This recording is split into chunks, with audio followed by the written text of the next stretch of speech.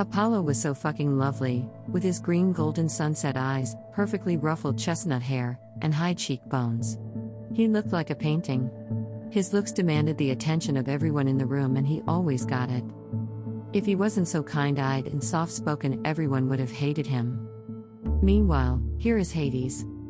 There is a gaping hole in his stomach, and he's scared to fill it because he can only seek solace in the feeling of being wanted. He thinks his bones are holy, and he paints them with a dirty paintbrush dripping in acid until his skin is pearlescent and shiny. Cocaine must have been his breakfast for the past few weeks, but it doesn't matter as long as his hips don't ever touch. He sometimes even cries underneath the sheets, situated lying on Cronus. Pitch velvet silence covering the blood-dripping moon as he speaks. I want to kill you. His voice doesn't even tremble, honeyed and soft. Dull blackness splinters the pearls of my necklace, and white lightning shoots through my veins, coloring the ambit of my heart crimson red as it expands and burns the insides of my thin citrus lungs.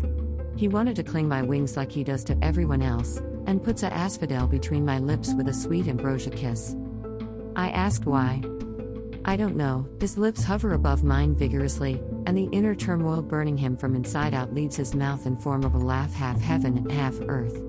I love you, he whispered in my ear, and I wish I could cut off his poisonous tongue. I wish I could break the parts of his skeleton off, and hold all the liquid black sunset of his heart.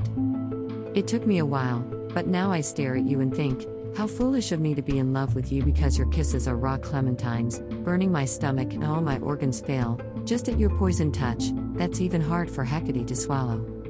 It got me drunk. I look at you and think I'd like to crack your toasted skull and spill out your grilled cotton brains. I look at you and think how foolish of me to adore you like the dull sky cherishes the velvet stars that ring on your hot breath ever since you devoured Zeus.